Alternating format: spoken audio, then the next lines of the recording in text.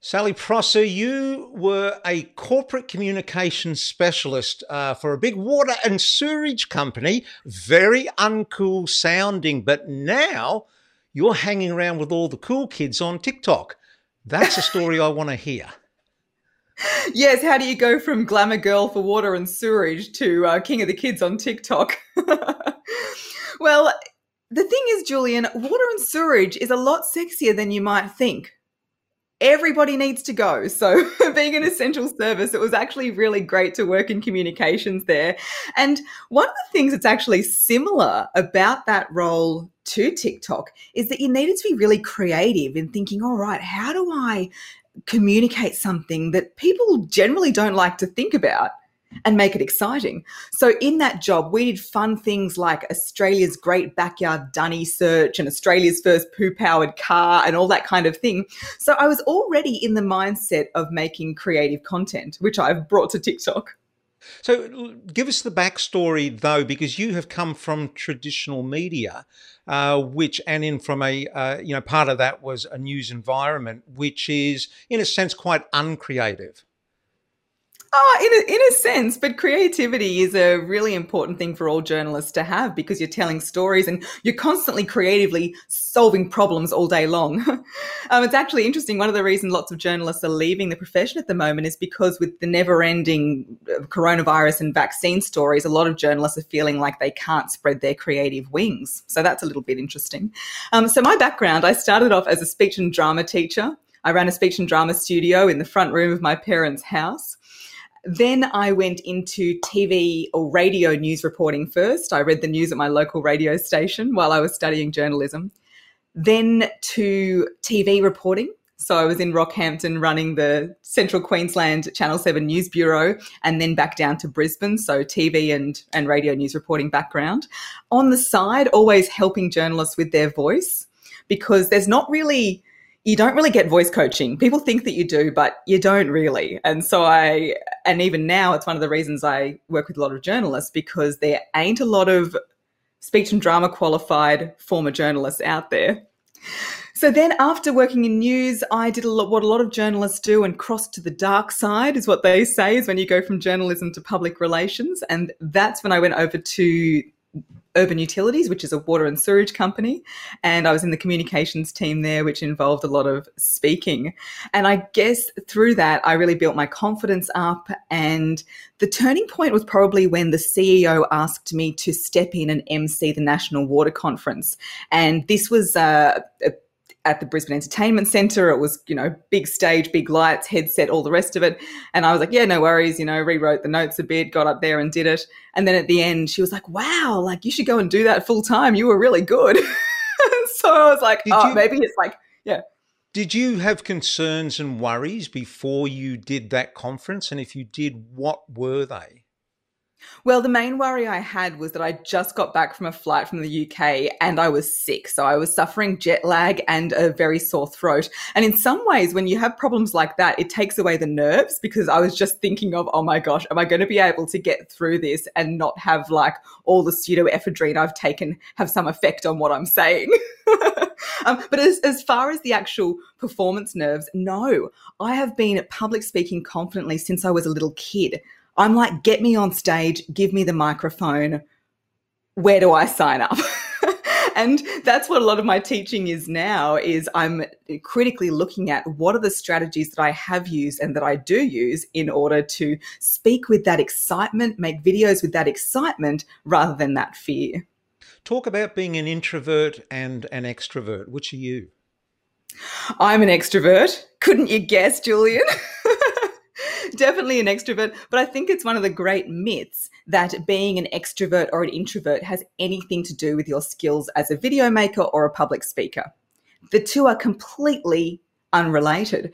And if you look around, a lot of the most effective speakers are introverts. Yeah, I'm a raging introvert. All my life, I've been one. Spent half of my life hiding behind cameras, hiding behind lenses. And now, by learning skills, I am so comfortable on the stage. But I'm still an introvert by nature. And what you say is true. There are way more introverts out there who are in front of the camera and on stage. This is in my experience, than there are extroverts. And it's a big misunderstanding that the average person has. Yeah. So, okay, let's talk about that, you being an extrovert, and let's link that into TikTok, because now you're driving revenue for your business through TikTok. And so tell us how you're doing that, and tell us why TikTok is useful. Yeah, well, I think I don't know why, I know I do know why I first started. It was a video by Gary Vee, which was like, get on LinkedIn, get on TikTok, I'm giving you the keys to the kingdom and you're not effing executing. It was something like that. And I remember thinking, oh yeah, I'll give it a try. And I hadn't been doing a lot of video content on Instagram, which is probably why my account wasn't growing as much on there. So getting on TikTok and making videos. And by the way, the first few were really terrible. I joined in December 2019 and the first video didn't go viral until February 2020. And what was interesting about that first viral video is that it was the first one where I threw the camera up and just spoke to the camera, and it was only in one take. I'd just finished doing a workshop and I'd come back with just a few ideas from that workshop. And I didn't even brush my eyelashes, which the good people of TikTok pointed out to me. But I said, don't do these three things if you want to sound competent, confident, and credible. And to be fair, I probably wouldn't make that video now. Since that time, I'm looking back on it, it looks a bit negative, like rah, rah, rah, which is not really my brand. I really feel like I want to be positive to people. However, that direct speaking to the camera about my area of expertise really connected with people. And I went from 45 followers, like the 45 people I knew on the app, to more than 10,000 in 1 week. And then it just grew and grew and grew. And what's so funny about it is that video, which was the end of February 2020, is still getting views today. Yeah, it's interesting. I had a similar experience when I've got a YouTube channel. I haven't used it now for about 6 years or so, but it got up to about 140,000 subscribers and 30 million views. But it was the same thing. I had worked on that for maybe longer, maybe it was about 2 years, and it just had very, very slow growth. And then the algorithm, for whatever reason, picks you up, and it's like the floodgates open. You just watch these subscribers start tumbling in. But when I've asked a lot of other people about this as well, is that you rarely get that unless you've had that long lead time, which you had with 12 plus months there, and you need to put that time in. Yeah, and it's also worth noting. So I've got about 4 or 5 videos, TikToks on there that have had over 1 million views. So and I've made more than 500. At one stage, I was making 3 a day. Now I really just make them when I feel like it. I don't give myself that pressure. But you've got to just keep that content going, keep building that community, and you'll find that it'll be really steady for a long time. And then you'll do another video that gets picked up and you'll see it spike again. How do you feel the pressure, or do you feel the pressure on having to continually create content? Because it's one of the reasons that I ended up my channel is that I had 150 videos, and I felt like at that stage I had run out of really organic content. Oh, I am the content fountain. That is not my issue at all. I have more content ideas than I know what to do with. And actually what I need to work on is consolidating what I've got rather than just continually feeling the urge to make. But I just love it. I love using TikTok. I love making the videos. And I've come to terms with the fact that, not come to terms, that's the wrong phrase. If TikTok was cancelled tomorrow or my account was disabled tomorrow, my life would continue and my business would continue. I can't put that level of pressure on myself for that platform. It's a great platform for me. I use it well. I love the community. I love it as being a creative outlet. And a lot of the videos I put on there, where's my hairbrush? I think I've got one around here, like the comedy news reading. That's not really related to the services I offer in my business, but it's a lot of fun and it builds a big audience for me. And building the audience continues to build my credibility. It was funny. I was in a corporate workshop where the person who introduced me said, "Oh, and Sally has more than 300,000 followers on TikTok." Didn't have TikTok themselves. Nobody in the room had TikTok, but everybody was like, wow. So ironically, you're having more of an impact to people who don't have TikTok by having the following, as well as the people that just come into the funnel. So your videos on TikTok are not necessarily there for lead generation. Is that what you're saying? Well, they kind of are, because, and I do run ads as well sometimes. I do put money behind some of my organic content. When I'm launching like my 6-week voice makeover, I'll put money behind those TikToks and then have it link through to the sales page. So that works well for me, or even just one of my opt-ins. But just building the audience on there inevitably builds my business. So even just doing a funny comedy, like I read song lyrics like a newsreader, and that's my most recent video to get more than 1 million. And that shot up my following by about another 15,000. And the more the following builds, the more it works, I guess, for my credibility outside of TikTok, if that makes sense. No, very much so. So you are building that reputation there. You've got those numbers behind you, and numbers, whether you like them or not, do impress a lot of people. You're building your digital footprint. You're expanding that, and this all plays into it. I was just surprised. I thought maybe that there was more direct lead generation. Not saying rightly or wrongly. Well, Julian, there could be. I'm not capturing the data well enough, because I don't have a way of knowing how everybody who ends up getting one of my opt-ins, therefore into my programs, I don't know where they originally came from. So my most recent course that I ran, just by a bit of a word of mouth, hey, how did you find out about me? More than half the people in the course said, oh, Sal, I originally saw you on TikTok. Do you know what I mean? So the data shows they came through a different way, but that original viewing, a lot of people find me originally on TikTok for sure. So what works on TikTok and what doesn't work on TikTok? Oh, you got to experiment. I mean, people will say go with the trends, the trending music, the trending this, but I always find that the best performing TikToks are the straight to camera connection every time.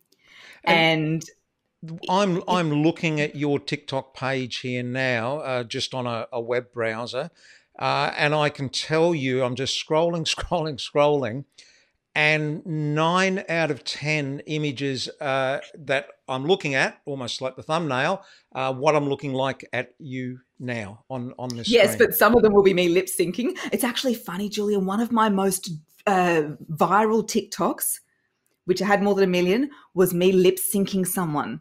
And I just lip synced it so well that everybody thought it was me talking, even though I'd credited the original person, and somebody wrote, oh yeah, do it in your own voice. And so I was like, okay, sure. So I did a version in my own voice, which sounded different because the original accent wasn't even Australian.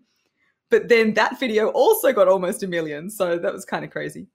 Yeah, the point I was angling towards there was that you need to be prepared. It seems to me when I'm looking at your TikTok channel here now, you need to be upfront and willing to put yourself center of frame. And how long are the videos? Because you don't have very long to make your point. That's right. Yeah, absolutely. And a lot of the big accounts which sell products, right? So I'm service-based, so often that would mean I am in front of the camera. I'm a coach. But a lot of the products, their most viral videos are the founders talking to camera. So it doesn't matter whether you're a service or a product, absolutely getting in front of the camera is what works. And what was the second part of the question? The second part, no, it was really just about it. Well, to me, it's about that commitment and willingness to be. It's about you is the point I'm sort of getting to. It absolutely is. And TikTok, you can go up to 3 minutes now. So they've just introduced the feature to go to 3 minutes. I've rarely used that, but you can. They say that you need to grab the attention within the first 2.5 seconds. People will stop in 2.5 seconds. So there's a whole lot of different strategies that I will try to use to get that attention. But other times I'm just answering a question, and I know that I treat my TikTok like an album. Everything's not going to be a number one hit, but it doesn't mean that your fans or people who want to find the information are not going to find value in all the videos you've got. So Yeah, so there's and different. Yeah. I use TikTok as a way to study new techniques and new ways to get information across, and to improve your clarity and to condense your message. I don't. I have a channel, but I don't publish the videos because I'm using it as a learning experience. Julian, you would be great on TikTok. Just put them out there and see how you go. Another thing that's worth noting is a lot of people will repost a TikTok, and when they repost it, it'll go viral, but the first one didn't. So there is always the luck of the algorithm as well. Yeah, I'm not concerned and not worried about being on. I mean, I would happily go down that path. I'm trying to focus my attention on LinkedIn at the moment because I found, I know I've pulled back from Facebook as well.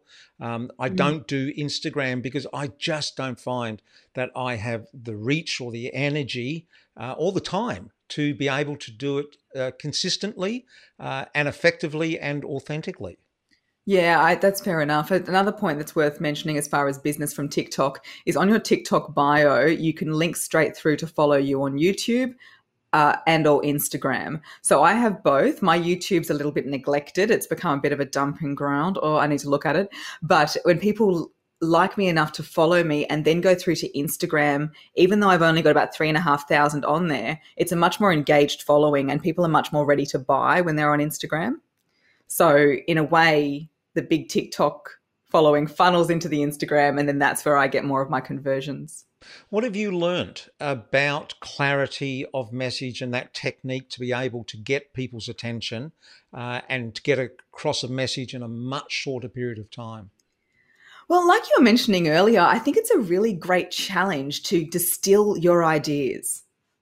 Like it's a skill to be able to distill something into a short amount of information. That's what journalists have to do all the time, especially broadcast journalists. And often even with speaking, I say it's like a good whiskey. You've got to distill it 3 times, like a good scotch, right? And so it's a challenge for me when I say, okay, I want to do a TikTok about this particular topic. What's going to be my opening line? What's going to be my second line? How can I distill this bit of information into this catchy small amount of video? And it's such a good exercise for me to do because after I make the TikTok, then I've got those words there at hand, whether I'm on a podcast or on a masterclass or even with one-on-one coaching, I can use that bit of distilled information to become a better coach and to become better and clearer at my message, whether I'm on stage or on social, everywhere I show up. Yeah, it's very, very important to be able to understand something so well that you can distill it down into a very, very simple form. And it takes an amazing amount of time. I'm going through a exercise myself. Now I'm doing what I call 8-second video lessons, and I've done 10 of them so far. And it's, can I make a video that is 8 seconds long, that has a context, it has at least 2 points of information, and it has a takeaway lesson at the end. And it's really hard, but it's so satisfying at the end when you nail them. I've done 10, and I reckon 6 of them are pretty good. I love that idea. There's actually an app called 8 Seconds, which is like TikTok, but an 8-second limit. Oh, okay. Never heard of it. Oh, interesting. Yeah, it's a bit of a new one, but it's such a great challenge, isn't it? And Yeah. without setting yourself that challenge, when do you ever get the goal of distilling it? Yeah. Oh, And when are you forced to distill it down? yeah, and I think also it depends on your. I mean, I don't know about you, but I love playing with words. It's just a joy of mine. So to be able to take a message and play with the words and the order of the words and the order of a sentence, because I've worked out now that an 8-second video, you run between 18, on average, 18 and 22 words. And if you're doing 18 words, it's really comfortable to deliver. If you're doing 22, you're rushing through it. And it's just, with 4 words makes a huge amount of difference. So, even going in and, getting stuck into the, thesaurus and just trying to find, like another word. And so you have the word palette and you have the rhymes. Oh, look, I'll shut up. I could keep going. I love this stuff. Yeah, I love it as well. And there's been I follow a lot of people on TikTok who teach how to make TikToks. And one creator did a bit of a survey on what are the most popular opening lines for going viral. And you talk about that power of words. That's where you can really hear, like, videos that start with, I don't know who needs to hear this, go viral, tend to go viral. Ones that say, the number one thing you need to do. I should get the whole list for you. But what's so interesting is just a change in a word can affect whether someone's going to continue to listen or not. So a recent one I did was about wearing glasses with a ring light. And it hasn't gone particularly, it hasn't gone particularly viral. So I don't know whether this is right. But I was tossing up. Do I say, hey, glasses wearer? Or do I say, I don't know what I went with. Do you wear glasses on camera? Yeah. If you, you do play around with those words and say, oh, what can I go with and what works the best? And I've seen this not work. I've seen this work on video, but in a previous life, I was a professional magician and I did 2,000 magic shows. And I can tell you that after you've done about the first couple of hundred, you're into muscle memory if you're doing the same act over and over. And it's then you can almost divorce yourself and float above yourself on stage and watch what you're doing and think about changing one word. And it's amazing that you can change one word or add a little pause here and there. And just that can create laughter in an audience. It can create intrigue. And you would never think it possible unless you've had this opportunity to, it's almost like to have the data to be able to split test between the two. So words are powerful. Absolutely. That's so cool. Used to be a magician. And I totally agree. Like I say to people about with public speaking or video creation, you have to create to learn what you're good at, what your audience wants.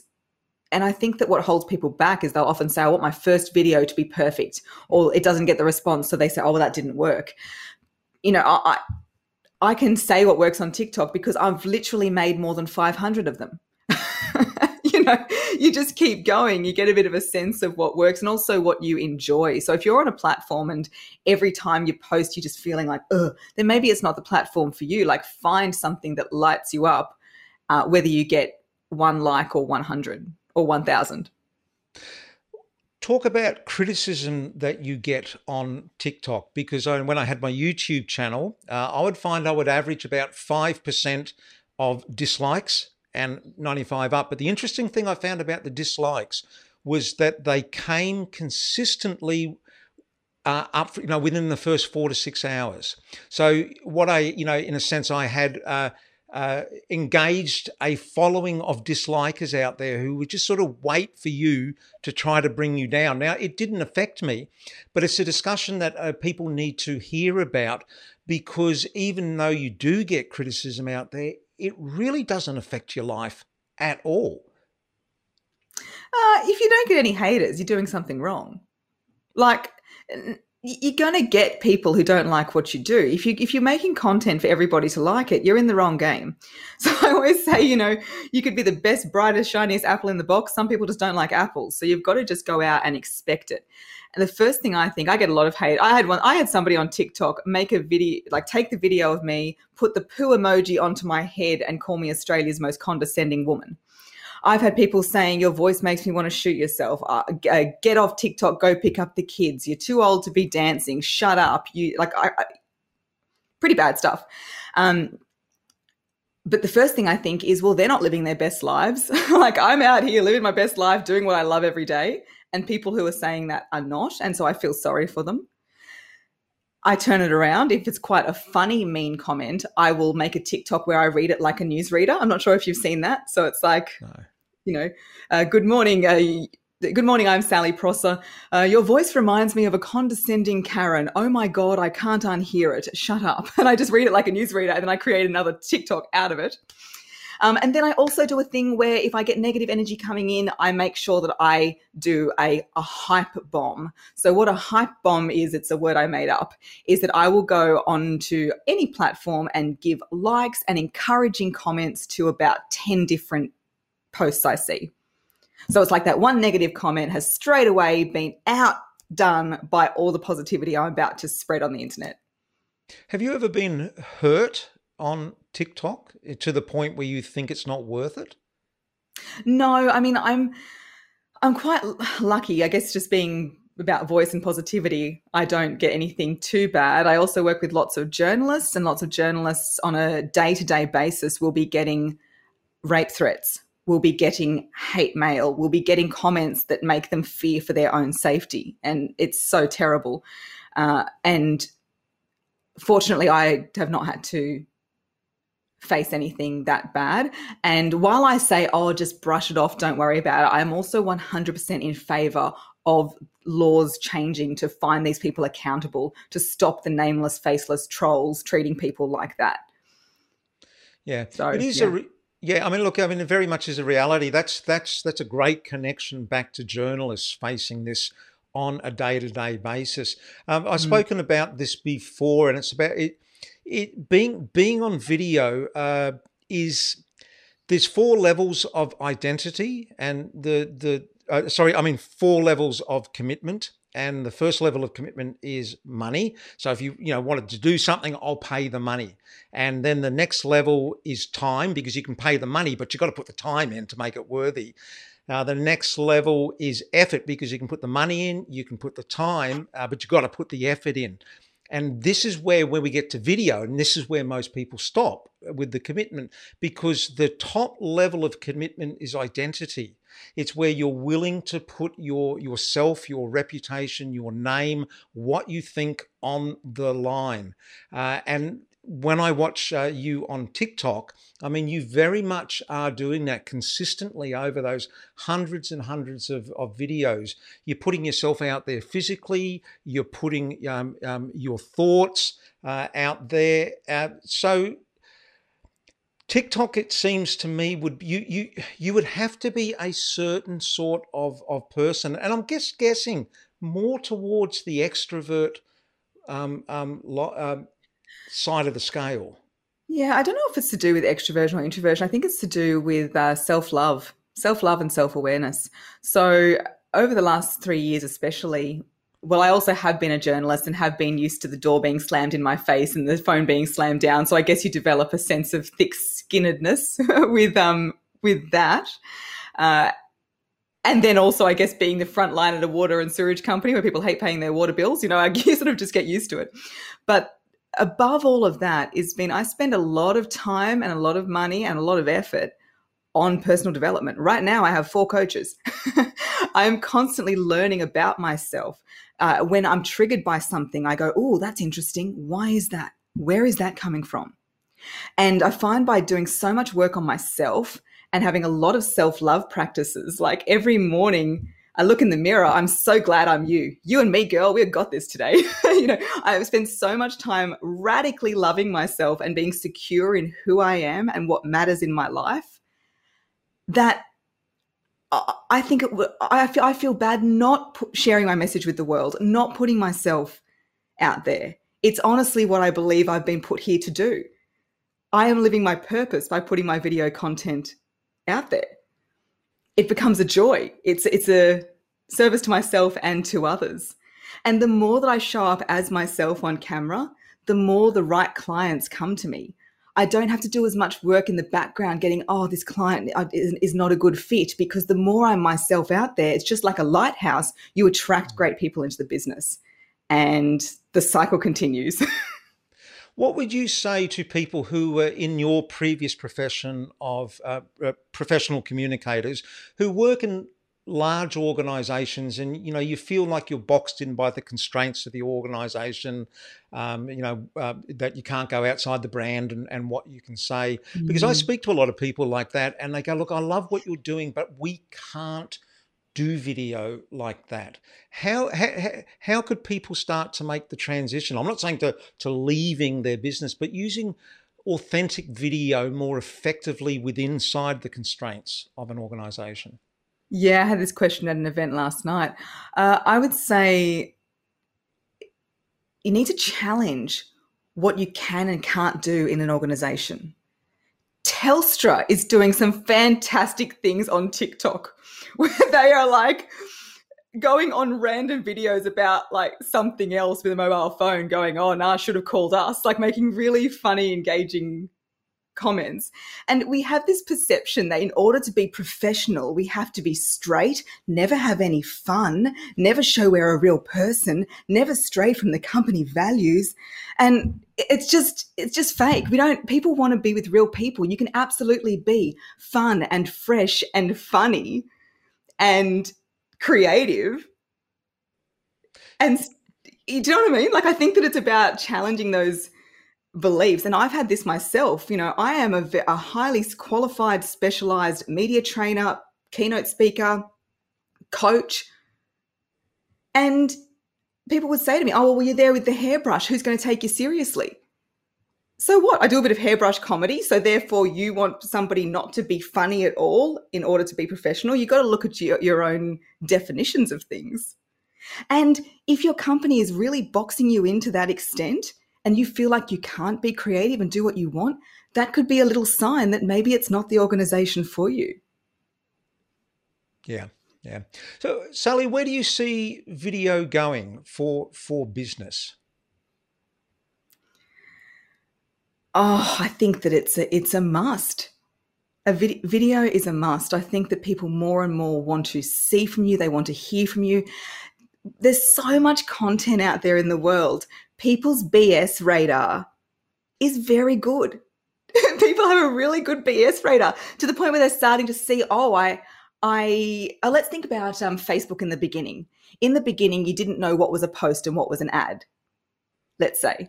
But now we're very good at knowing, when are we being advertised to? When are we being sold to? When are we seeing something real? So, and there's also that more desire to work with businesses that have real people that we can connect with. People buy from people. And on a video, you can really detect whether someone's faking it or not. Yeah. And so the more you do it and show up, the more people are going to like you, know you, trust you, and buy from you. Yeah, it's a phrase I use is that authenticity is non-negotiable. And there's this idea that professional video makers, typically if you outsource a video to an outside production company, they go, yeah, we'll make it authentically. We'll make it an authentic sort of video. And I go, well, you can't. It's either authentic or it's not. It's like being pregnant. You can't be a little bit pregnant, can't be a little bit authentic. And it's very, very you've got to be very careful with it, because your reputation online is one of your most valuable currencies. And it's exactly what you were saying. People are very good at, getting a whiff of something's a little bit off. And if you try to make an authentic video that's been manufactured, it just doesn't work. And we all know it when we see it. How to actually describe it and put a label on it's hard, but we all know it when we see it.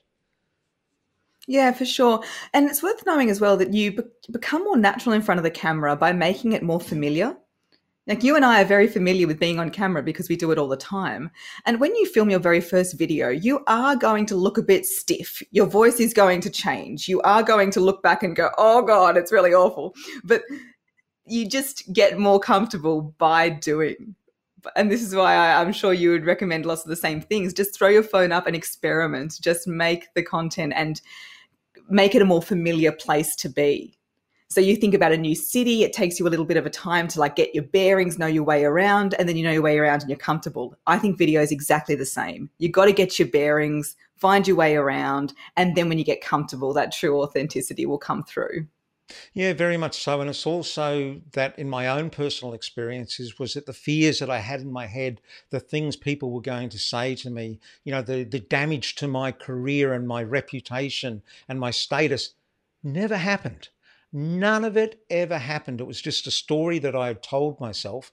And, when you jump in, one of the biggest things that I've found is that you actually have to get over your own conceit, that you think you're actually more important than you are. You think there are going to be people out there watching and waiting for you to slip up, when the truth is just getting someone to actually watch and listen to you is way, way harder. Absolutely. And I've had way more failures in my time, and I've had way more video flops than I've had successes, but people don't see that. And you've got to always question yourself, like, how much do you really care about strangers on the internet? And even if it's friends and family, like, how much do you really care? It can be challenging, I understand, and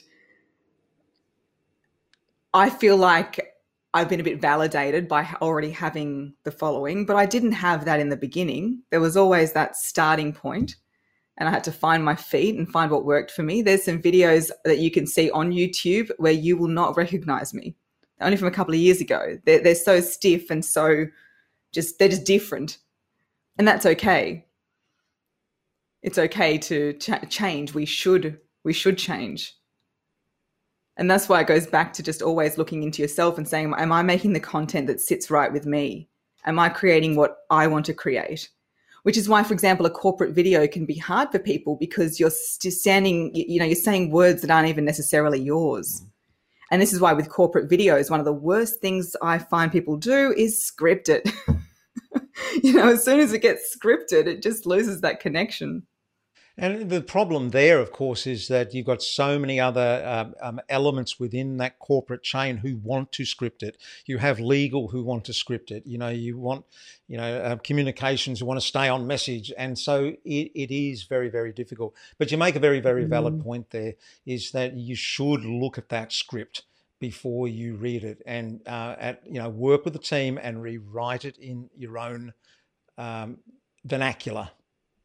Yeah, one of our most viral videos when I was at Urban Utilities was a sewage treatment plant worker, Damo, great guy, who just had the microphone on and was walking around and just showing us, saying this is what happens when people, I don't even think he knew we were filming, but he was just telling us about the problem with people flushing the wrong thing down the toilet.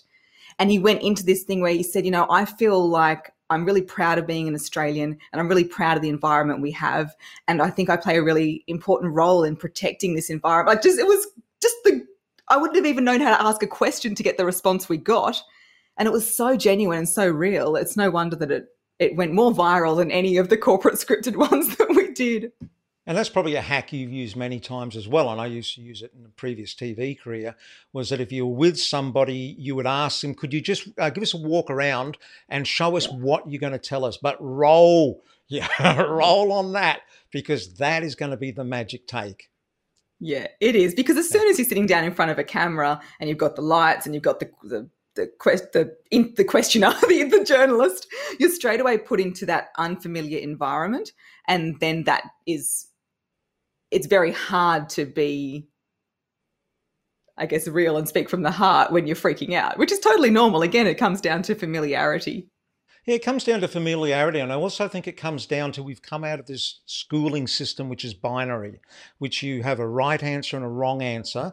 And if you don't get the right answer, the school system reprocesses you until you get the right answers, and then they spit you out. And then they go, good luck with the rest of your life. And so you just take this thinking that, if someone's asking me something, it's either right or wrong. And I found that very much when people sit in front of a camera, that takes over.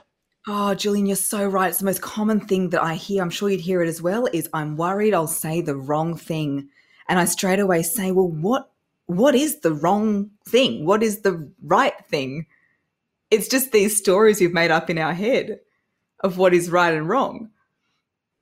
Yeah, and you start to realize that it's from that schooling as well. Public speaking, a lot of people's first memory of public speaking is standing up in front of a class being marked by a teacher. So, of course, you're going to have these feelings, but being something that you're straight away going to be judged on. It's a great point. I had never considered that about public speaking, about that being the first experience.